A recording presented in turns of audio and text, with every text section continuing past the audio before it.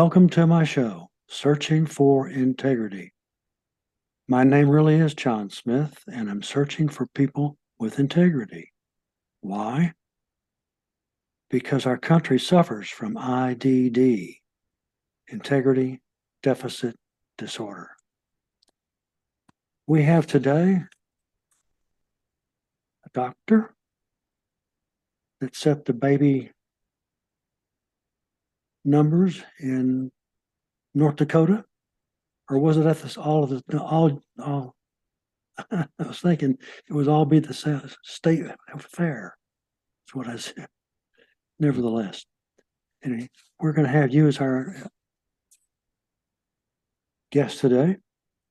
His name is Dr. Alan Lindermann, and I've been through his material that he's got, and it's superior.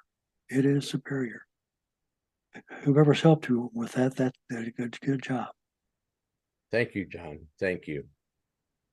Well, let me get started. We're going to probably give you the lead on this, and I'll ask some questions along the way. Have you always practiced in North Dakota? Well, I started in Minneapolis and St. Paul. I had my residency at Regions Hospital, which is a University of Minnesota affiliated hospital. Right. And I also had 1 year of medical school there. So I lived in St. Paul and Minneapolis for 5 years, and that's where I started my obstetric career. Mm-hmm. Okay. And what was I guess it's probably a lot. Do you get chills on you when that baby pops out? You know, it has never stopped being a miracle. Yeah. It's always been fun. And, there are times when, especially during labor, when your moms and dads think maybe they can't do it. But if you know who that person is, you can reach into their psyche for strength and for the calm that's needed to complete that job. And that is a really emotional, actually religious experience that there's really nothing more moving or meaningful than that. Oh, I can see that. That's obvious to me. Geez, obvious. OB. We're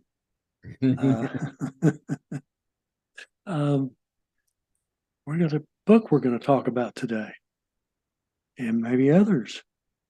The Pregnancy Your Way. That's correct. That's the main title, and it's Choose a Safe and Happy Birth. And I'll just put it up here so everybody can see it. This is the first book we've had. That's why it's got that gray line across there. Yeah. I guess you can see it better now. Anyway, yes, it was a complicated book to write because we had two problems. One was, the book that we wanted to write because of the message that it was important to bring. But the other one was what we needed to write in order to make it appealing to the audience, or at least tolerable. So, this book is designed to bridge the gap between where we are now in pregnancy and where we would like to be. For example, we are the only nation in the world with an increasing maternal mortality rate. We have, in the year of 2021, our average rate, it's based on number of live births per 100,000. So it went up to about 30. If you're looking at Native Americans and Native Alaskans, it went up to about 40. And if you're looking at women of color, it went up to 69.9 per 100,000. And that's from about 45. So we're going rapidly in the wrong direction. To put that into perspective, if you look at countries like Norway, Sweden, Denmark, Japan, you're looking at a maternal mortality rate of about 2 per 100,000. So that raises the question, what are we doing differently from what they're doing in the Scandinavian countries and in Japan? So I think what we're doing is access. In other words, we have people here in this country who can't afford health care. So rather than going to their prenatal visits, they're busy working. They don't have time to go, and they don't have time to get their blood pressure checked. They don't have time to form a relationship with a doctor. So that's one of the problems we have with access. But we also have all of our payers are inclined, or they desire to control the cost of healthcare by denying access. So your OB visits are limited. The amount of tests you can order are limited. The amount of ultrasounds are limited. So we do limit healthcare, and we do limit access. And I think that's the difference between a maternal mortality rate of 69.9 per 100,000 versus 2 per 100,000. Those places have access, and it's unlimited, and it's for an entire year. That's an amazing statistic. Is there one or two situations you found that it might send things that get in your way? Whether they be, go ahead. Yes. If you look at how this develops, if we look at who dies as a result of childbirth, our most rapidly growing group and our number one group is a group that shouldn't exist at all. And it is what we call behavioral health. And that is suicides, homicides, and drug overdose. When I was busy 20, 30, and 40 years ago, we didn't have those things. But if you dig down in that group, it's the Caucasian moms who are highly educated who suicide. And you wonder, well, why? Why are they doing that? Well, I think even women who don't have children who are highly educated seem to understand that the problem is life is very different after the birth of the child. And the thing that you need to do, that it requires adjustment. In other words, you have to say to yourself, my life is never going to be the same, but it's going to be better. And that's the hallmark of a successful postpartum birth. But if you lament the fact that life you knew is gone, then you run into trouble. So that's that group.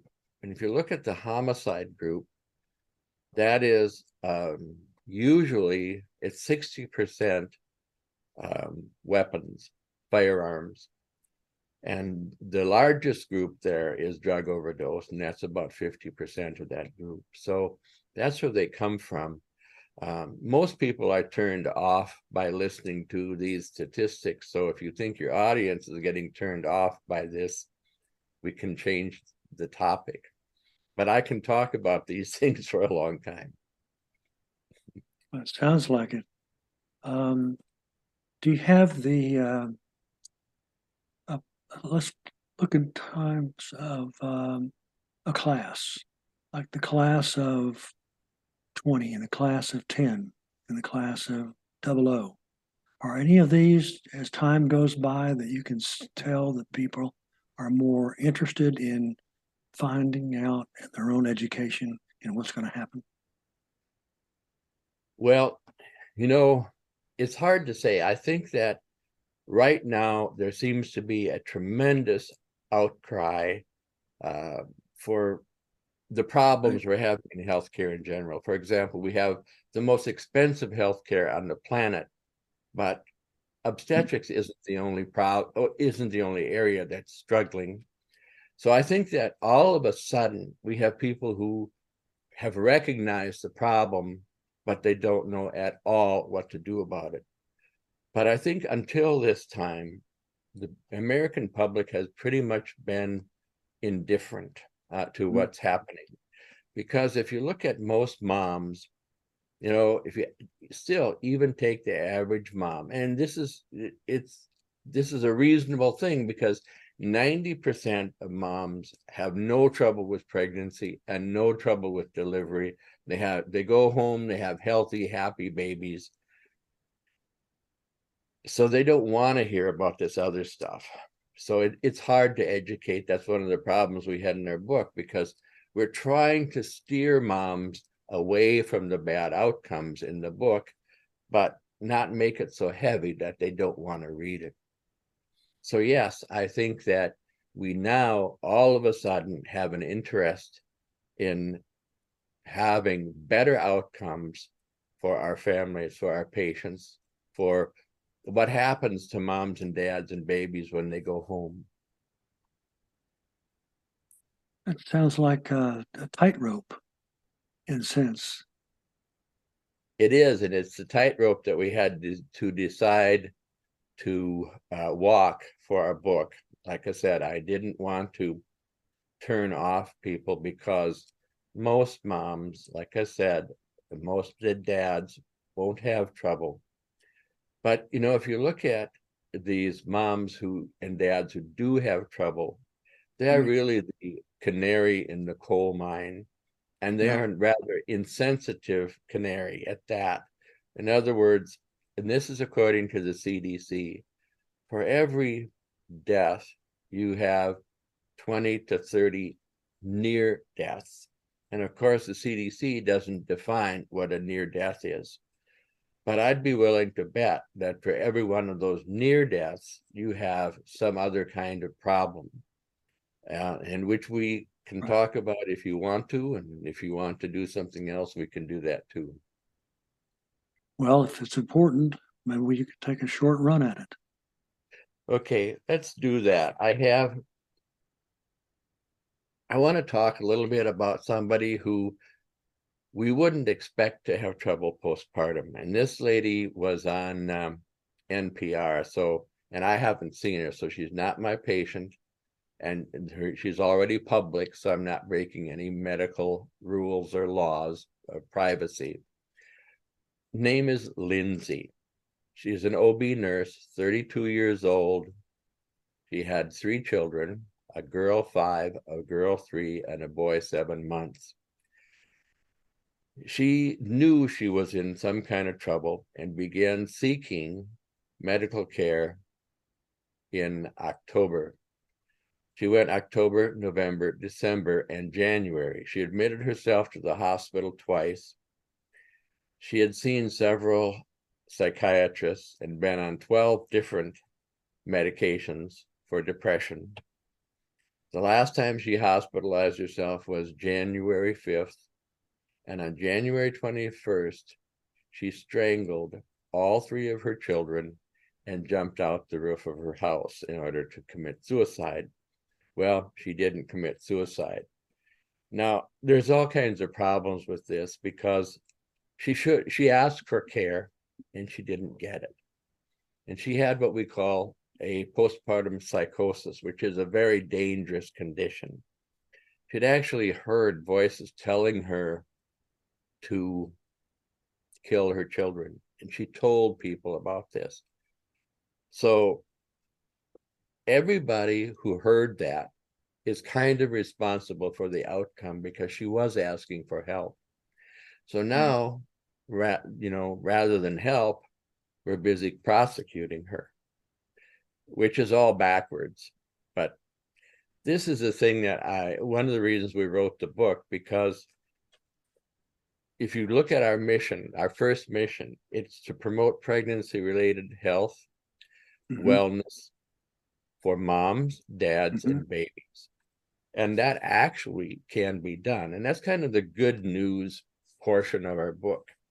That is, we can take a potentially complicated situation, but if we see that person every time, and one of the things I've always done I see moms, dads, and the children. So I get to know who is involved, and I get to know their context. I get to know their weaknesses and their strengths, and I can work with that to help them have a better postpartum. Another thing that used to help, when I was a resident, and 20 years ago, we could keep moms and babies in the hospital after they delivered for as many days as we needed to. The question we always had in the morning was, is this patient ready to go home? Is the baby ready to go home? Is the milk in? Does the baby know how to eat? Can the baby latch on? Does the mother know how to get the baby to latch on? So all these questions were answered before the moms and dads and babies went home. So we didn't see a lot of what we now call failure to thrive. But if you look at babies who are diagnosed with failure to thrive and come in 6 months later, the babies that are C-section babies come in half as often as the babies who are vaginal births. And I think the reason for that is that the C-section moms stay longer in the hospital and they're more ready to go home. It's a simple thing, but it's one of the things that insurance companies just trashed. Really? It was part of healthcare that was important. They didn't understand it and they just trashed it. And this is not just any insurance company, it's every insurance company. It includes our federal government, CMS, Medicaid, Medicare, whatever they're on, Right. they get sent home before they're ready to go. And that's another thing. So we have some stories in the book about how do you do a good postpartum, and that needs to be established before moms and dads go home.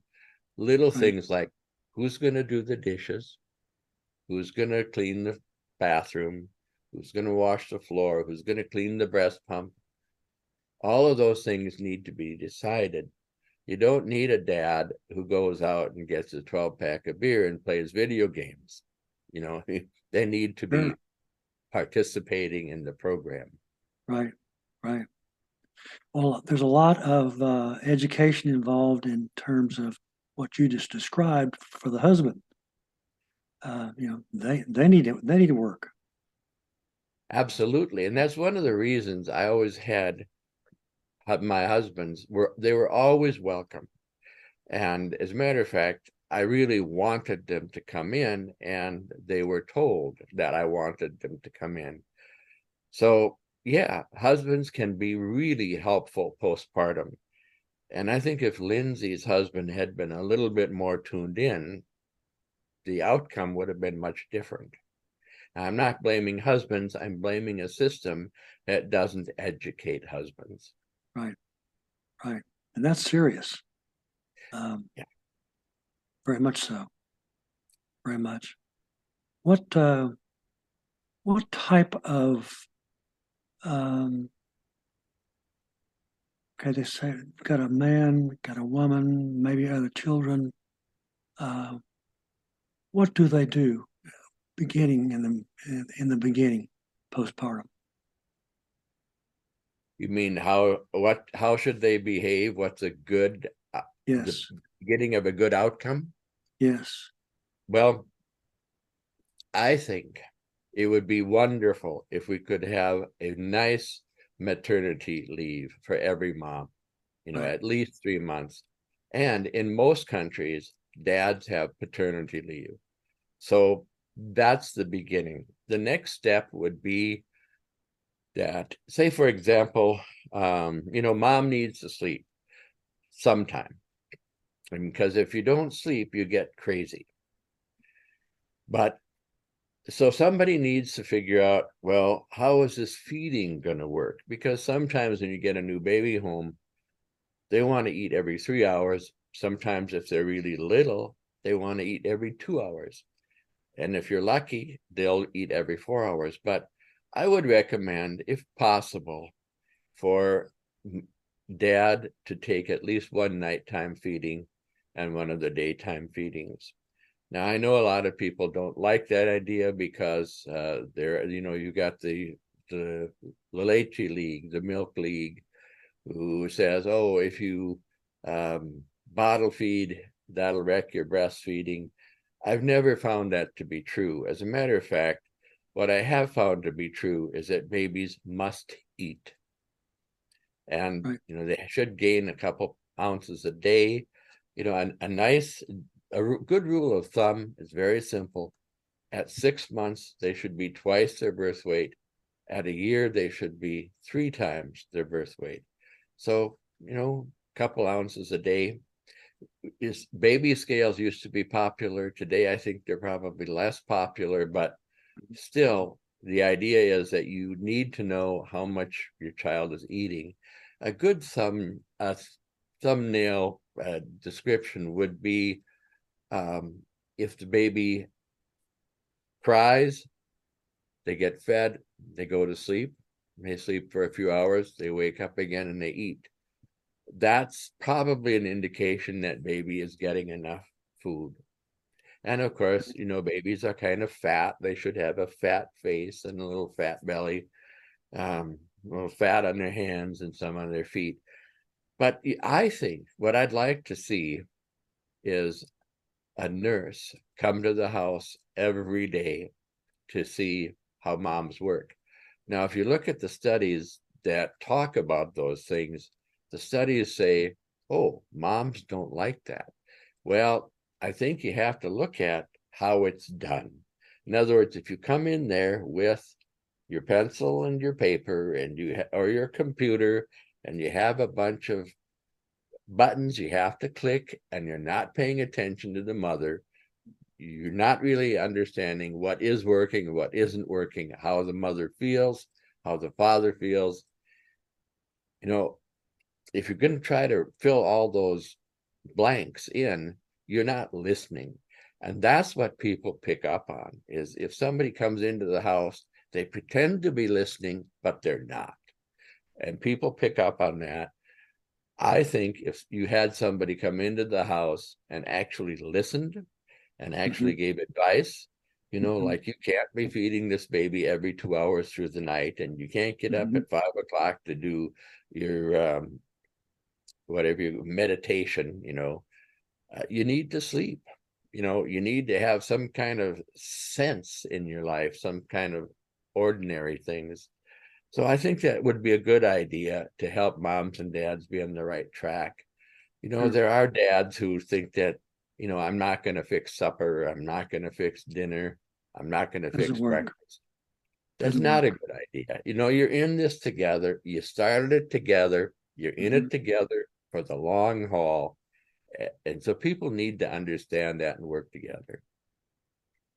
My first marriage, I had twin sons, identical. By the way, Mac also has twin daughters. And they didn't come home for like 3 months. They wouldn't let us have them. And that was because they were weighed, 310 and 4 ounces. So combined would be a healthy baby, one baby. Yep. And instead, you got we can't hug them, we can't touch them.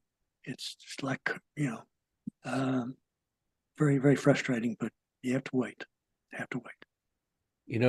Today I think things are a little bit easier. I mean, we recognize the need to touch, that moms and dads need to actually feel the baby, and that the babies need to feel moms and dads touch. They'll recognize your voice. As a matter of fact, I think I've had many moms say, oh, the baby recognizes your voice. And I think it was from the prenatal visits. They could hear through the mother's abdomen. So yeah, parental touch is really important. And yeah, twins is kind of a hard way to start out, especially when they're little, and you're talking about babies that want to eat every 2 hours, and you got 2 of them. Yeah. That's not funny. I'm laughing, but that's not funny. No, it isn't. I do have another little story. I had one patient who had quads. And Oh so boy. just imagine 4 little babies. Well, they eventually came home, 2, 1, and 1, like that. And Dad was pretty much the caretaker. He said, as a matter of fact, we did a video of the family when all 4 of the children got to be 21, and we went to see them, did a video. So we do have a free video on our website about that. But Dad said he changed 7,000 diapers a month.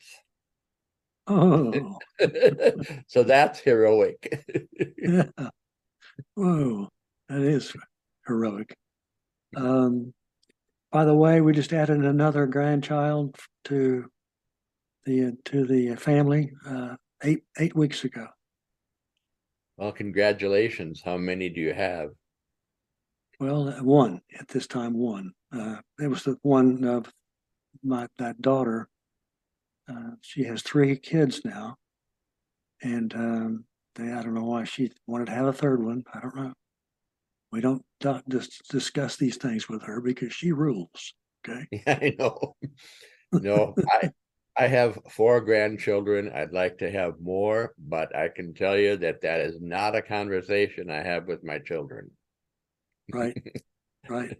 It's Well, my their business. twins. Yeah, my twins each delivered a son and a daughter, and both the twins. I thought, well, they do everything. They always do everything alike. So that's one of the things as well. Uh, let me ask you something else. And we talked about this earlier. Is that people that need to find your book and want to find your book? Where do you steer them to? Where do you Well, point them? it's Amazon, and Huh? it's Pregnancy Your Way Lindermann. And it has to have the Lindermann on it, or you'll get about 20 other pregnancies your way. So it's Pregnancy Your Way Lindermann at Amazon. Okay, that's probably the best way to get it done. And if they send you the wrong book, you can always send it back to Amazon. You know? Yes. Now, last question. Over your left shoulder, you've got a modern medicine book there. A little That, bit about it. yes, thank you for asking. This is how my wife and I met. We did this book starting in 1990, and it was designed to warn or to tell consumers about the um, problems that we saw with medical care. For example, the problems of denied access, when you start emphasizing money over patients, profit over patients, the kinds of sour outcomes you get when you do those things. So this is kind of a call, but of course, the book was ahead of its time. We didn't sell more than about 2,000 of them because at the time, you could buy an insurance policy for $300 a month. Of course, now it's more like 3,000. People pay more for health insurance than they pay for their house payment. So we saw this coming, Right. but it didn't do any good to write the book. Well, I want to thank you to come in here, Dr. Allen. It's been quite a 30 minutes. It's every bit of it. It is. There's so much that you have, and I keep thinking about 6,000 in the state fair. It's just um, It's been fun, and thank you. well, it's my pleasure. I'm grateful that you had the time for it, and we did turn it out there coming down the stretch. We can, and Well, that's always good. I do appreciate it so much, and thank you for the invitation. It's been fun. It has been. I want to thank my listeners that tuned in, and hopefully the ones that came in and listened they're going to make use of that.